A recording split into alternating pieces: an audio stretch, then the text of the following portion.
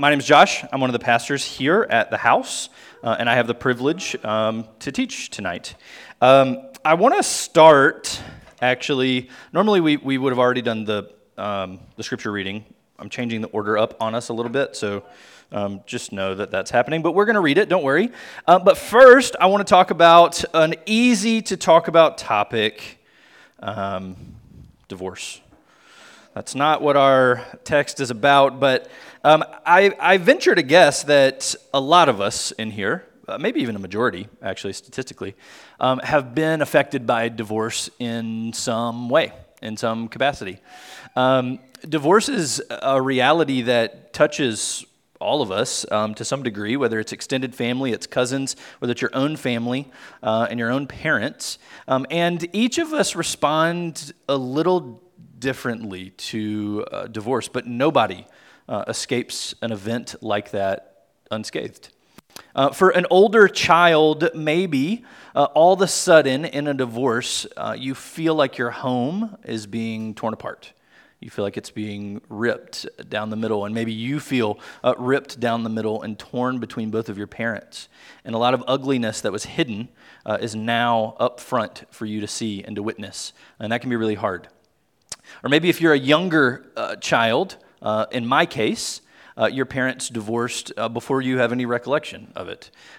This is my story, and instead of my home being ripped apart, I actually don't think that I ever developed a strong sense of home. So my parents divorced when I was 2, and I don't have any memories of them together. So I just grew up my whole life with 2 families. And I never quite felt at home in either place. Even though I lived overwhelmingly the majority of my time with my mom, I still knew that I had another home and another family somewhere else, and I shared a lot of space. I was recounting this with someone recently. I think only 3 years in my life after my little brother was born, 3 years, he was born when I was 4, that I had my own bedroom.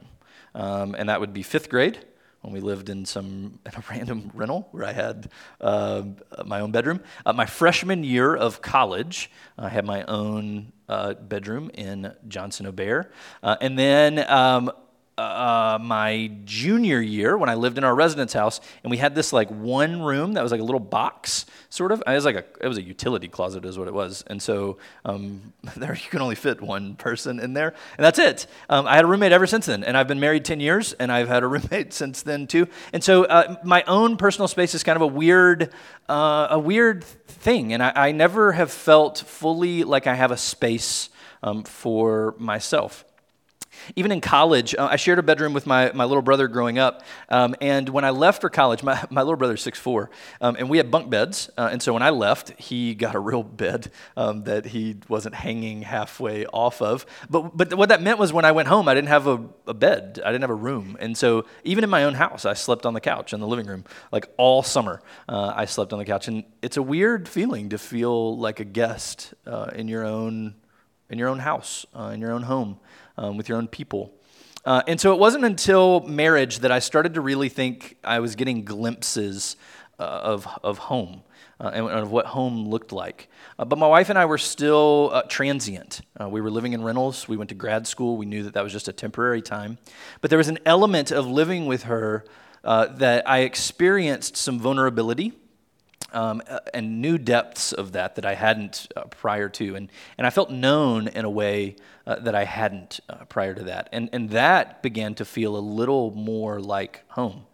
But I remember a very specific moment, and this was in February of 2020, right before the pandemic hit. I had my oldest son was about to be 2 in March, and I went on this solo work trip, which almost never happens in this line of work.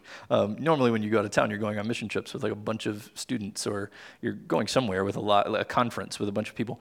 And so I was doing this thing by myself, and it was the first time I had done that since having a child.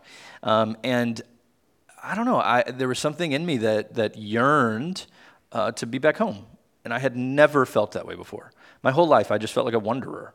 I felt like a guest. I felt like I was wandering in a desert, sort of purposeless at different times. Sometimes, like the positive side of that, of not quite feeling at home anywhere, was that I also felt like I belonged anywhere. Like anywhere could actually be home for me, and that gave me a sense of comfort in any place. And there was an easygoing attitude that I sort of developed, because in any place that I was, it could be home, and it could be home for a moment. And I think that I thought I knew what that was. But after having a child and buying a home and sort of planting roots in a place, I learned a little bit more about what home is and had a glimpse of it. So there were ups and downs throughout that sort of transient lifestyle. My whole life, even up to this summer, moved again here. And one of the biggest valleys in that up and down trajectory was the summer of 2015 all the way to summer of 2016, that whole year. That was a really difficult year for me for a lot of reasons. And I had just graduated grad school, seminary, and thought, getting a job, going to get into ministry, going to do this thing that I had felt called to do for a long time. The trick was my wife also graduated, not seminary, she didn't go to seminary. She's an educator. She graduated grad school at the same time. And she went to a much nicer school than I did, so her resume looked amazing. And so we're job searching at the same time, and we're casting a wide net. We were living in Massachusetts at the time, and she got a job offer in Chicago. And we had lived in Chicago before, and so we picked up and we moved there. And I didn't have a job prospect yet, but I had interviewed with some places, and I still had interviews, and there were things on the table, and I thought, this is going to be it. And none of those things came to fruition. And I descended in my emotional, spiritual, and physical state to a low point, probably the lowest point, actually. And I felt directionless and purposeless and rudderless. And I felt like I was wandering in the wilderness again for another time, another season. And I wasn't sure how long it was going to last. And that sort of brings us into the context of our scripture passage tonight. We're going to be looking at John 14, verses 1 through 6, but we're picking it up kind of in the middle of the story. And this scene that we're going to read occurs right after this feast, the Last Supper, where Jesus is with his disciples on the verge of the crucifixion. And after Judas leaves, Judas gets up to go sell Jesus out. Jesus has a conversation with the rest of the disciples there. And he tells them that he's going to be going. And you would think by this point in the story that they would actually know where he was going. He's told them, but they just don't understand the gravity of any of it. And some of that is because they believed that what the Messiah was, and who the Messiah was this political figure that was going to overthrow Rome and take back Israel and restore it to its glory. They thought that's what was going to happen. And so when Jesus says that he's going and they can't follow him, they're confused. Even though he's told them that's not what it's about, they get confused. How are you going to overthrow Rome if you're not here? They are concerned, and they feel rudderless. They feel like they're about to be wandering without their leader, without any purpose. And Jesus responds to them tenderly. He responds to them. He responds to their concerns. And this is what he says in John 14, verses 1 through 6. Let not your hearts be troubled. Believe in God. Believe also in me. In my Father's house are many rooms, and if it were not so, would I have told you that I go to prepare a place for you? And if I go and prepare a place for you, I will come again and will take you to myself, that where I am, you also may be. And you know the way to where I am going. Thomas said to him, Lord, we do not know where you're going. How can we know the way? And Jesus said to him, I am the way, and the truth, and the life. No one comes to the Father except through me. The word of the Lord. I said we were going to stop at 6, but I kind of want to read 7 too. It's important. We're going to read 7 too. Verse 7. Right after that. No one comes to the Father except through me. If you had known me, you would have known my Father also. From now on, you do know him and have seen him. That'll play a role actually in a second. So let me talk. Let's work our way through this passage a little bit. It starts with belief. I'm not going to talk a ton about that, although we'll come back to it actually. But I want to start with in my Father's house are many rooms. There are two things we need to take away from this in order to kind of understand what's going on. Because this passage, particularly verse 6, I am the way, the truth, and the life, is a verse and is an idea that has been misused, I think, in the church to some degree, as this exclusionary statement that Jesus is the only way to the Father. No one comes to the Father except through him. And while that might be true, I actually don't think that that's what this is saying here in this particular place. And so I want to give us a little bit of nuance and context for it. So there are two things that I want you to understand in this, in verse 2. In my Father's house, let's do this. Can anyone, any gutsy person, does anyone want to take a stab at what Jesus might mean by his Father's house? There are two answers that you could possibly give, one that I'm kind of looking for, but one that is not wrong. So you've got two shots. Temple. Yes, the temple. That's the one that I want. Good. Thank you. Okay, so my Father's house is the temple. Do we understand this? So they would understand hearing my Father's house as the temple. The temple is where God's presence dwelled in the midst of Israel. That's where he was housed, in the temple. And so when it says that in my Father's house are many rooms, rooms is a weird word. This Greek word actually only appears twice in the New Testament at all, and it appears also in verse 14. And there it's, not verse 14, in chapter 14 where we are, in verse 23. There it's translated home. Home is something that we want to talk about here. It's what this series is about. So you might think, in my Father's house are many homes. But I think actually the NASB translates this in a way that makes it understandable for us, which is a dwelling place.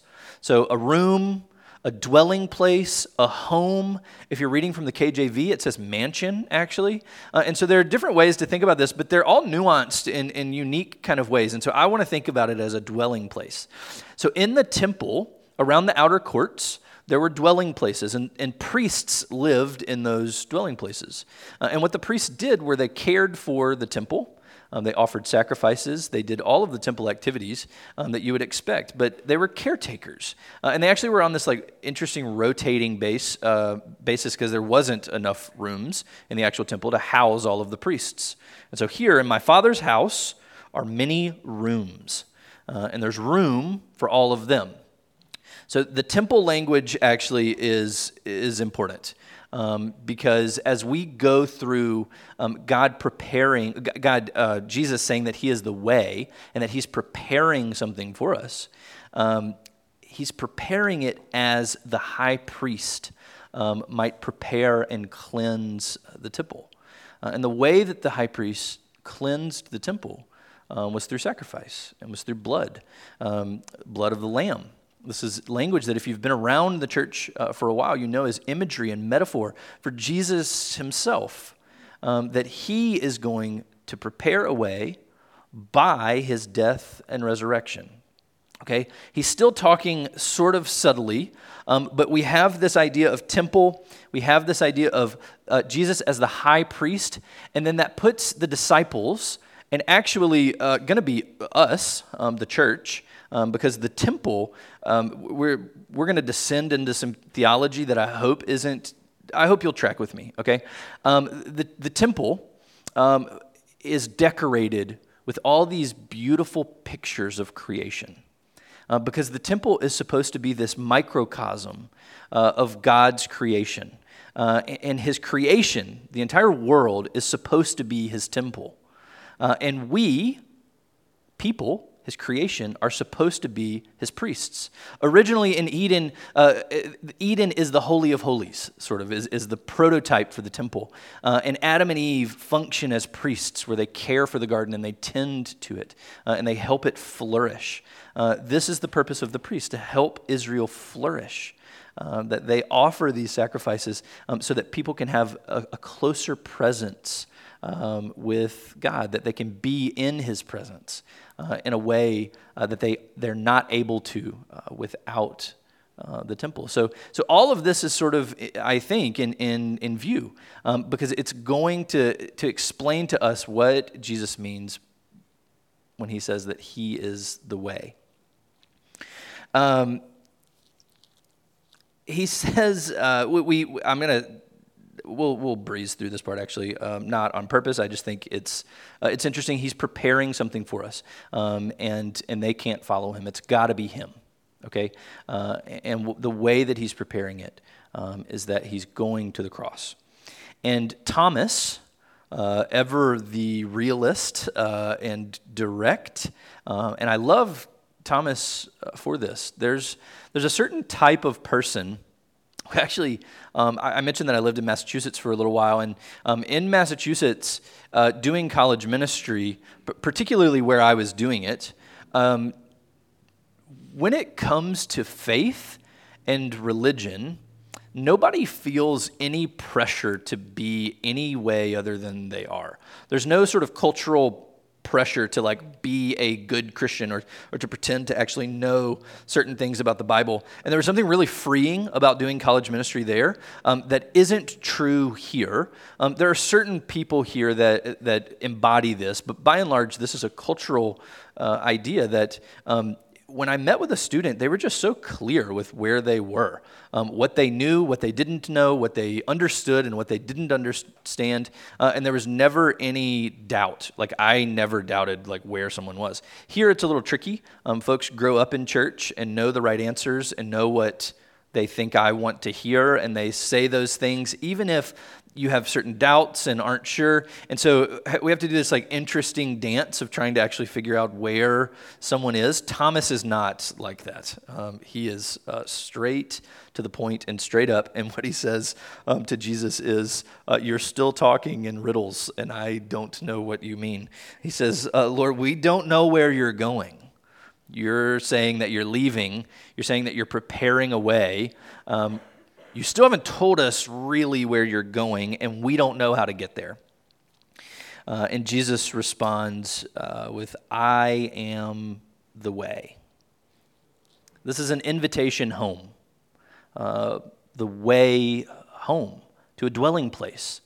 His Father's house has many rooms.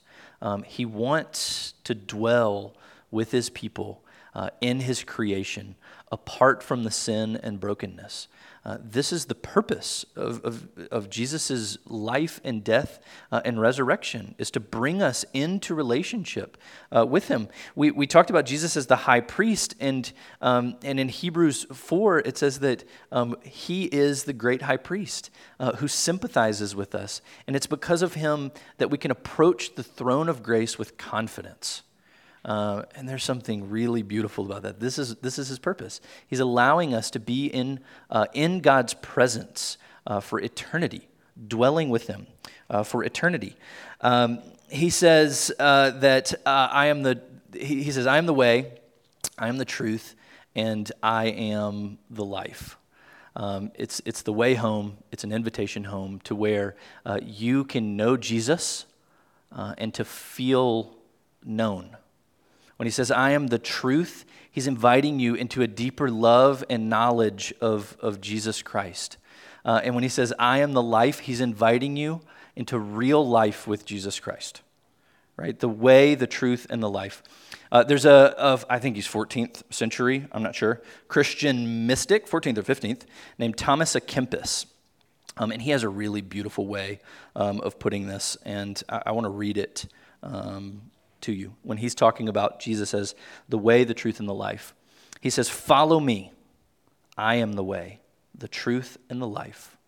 Without the way, there is no going. Without the truth, there is no knowing. Without the life, there is no living. I am the way you are to follow.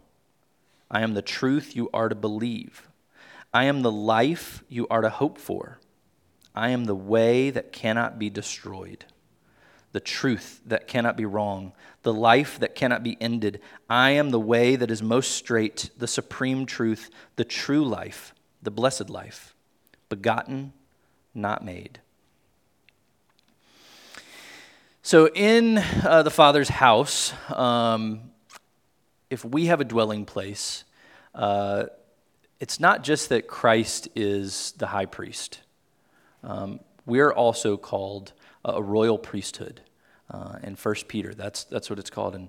And like Adam and Eve, we receive this responsibility. This is the church's responsibility now as image bearers of God. So if the whole world is supposed to be God's temple, there's this recurring theme throughout the Bible of idols being present in the temple and people, Jesus, a king who is prompted by the Spirit to cleanse the temple of idols. Okay, if we are the image bearers of God, we are called to represent and steward Christ well in the world. This is the church's role now, is to function like priests in the world, representing Christ, not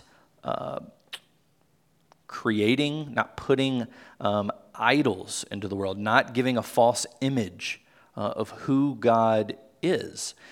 This is our responsibility as priests. And there's something really exciting about being a priest. And when it functions like it's supposed to, we get glimpses of what it will be like for eternity. We get glimpses of his goodness, of his truth, and of his beauty. We get there if we drop this back to verse 1. Let not your hearts be troubled. If feeling like a priest, if living like a priest feels like this high calling that you don't know how you're going to do it, let not your hearts be troubled. Believe in God and believe also in Jesus. He wants us to rest in his dwelling place, and he's calling us to not be wanderers, wandering in the desert, to not. He doesn't want us on this roller coaster of ups and downs where we don't feel at home. He wants us to be at home with him, and so he's calling us out of wandering and out of being a wanderer and into being a dweller.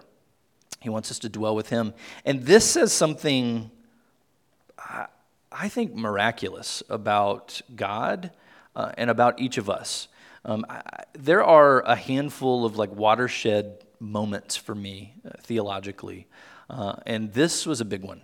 The reality, coming to be convinced that this whole thing is so that we can dwell in God's presence for eternity. That's what all of this is about. That's what Jesus is about. That's the way that he's pointing. That's the life that he's offering. And I don't know, that says something about God, that he actually wants a relationship with us, that he wants to be near us, that he wants us to be near to him, to feel known by him, to actually know him. In verse 7, he says, "If you had known me, you would have known my Father also. And from now on, you do know him, and you have seen him." And he says that because they know him, and they see him. And that's what he's offering. And so it says something about God, that he wants a relationship with us. And it says something about us, actually. And this is a hard tension to kind of hold sometimes, that while we don't have much to offer God in the way of goodness, we're still worthy of his love. We're worthy of his relationship. And not because of anything that we're doing, or not because of what we have done, but because of what he has done in creating us in his image, that he wants us to be a part of his work in the world, to see his creation flourish, to see his creation grow, and he wants us to steward it. And there's something really powerful about that should give you purpose and meaning and worth, just like, I think, at least what I imagine, like a beautiful home to be like.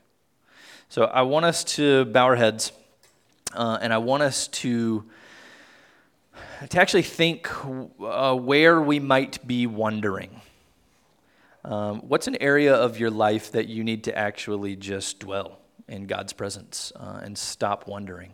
That you need to slow down and to pay attention and to acknowledge that God loves you and that he wants a relationship with you, and that's possible. So take a moment to pray that or to think about that.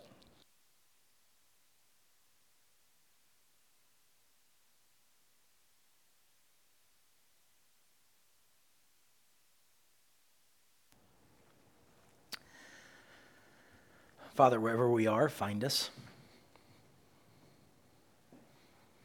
No matter how far we've wandered, we're never farther than just turning around.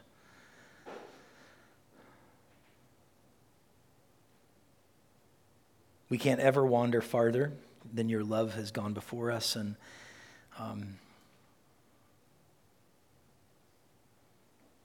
call us home. The home you've been preparing for us the entire time. In Jesus' name, amen.